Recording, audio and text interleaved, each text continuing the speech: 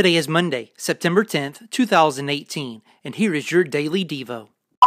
When you think about it, we live in a world seeking to define and redefine humanity. The world often defines humanity based upon the perceived problems we face. Some will say that the problem is with unequal opportunity, so equal rights in the workplace or access to good education is the solution. Others will say it is because of class distinction, so a society that is classless and shares in everything is the answer.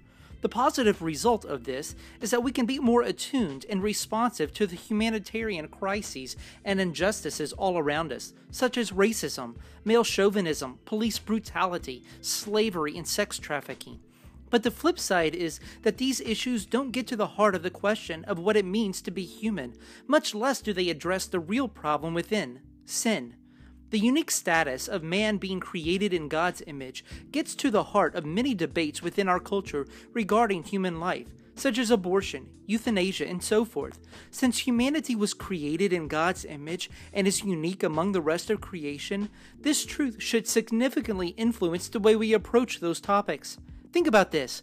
In what ways do you see the world attempting to redefine what it means to be human? Why is it important to note that humanity has a special place among creation because we were created in God's image?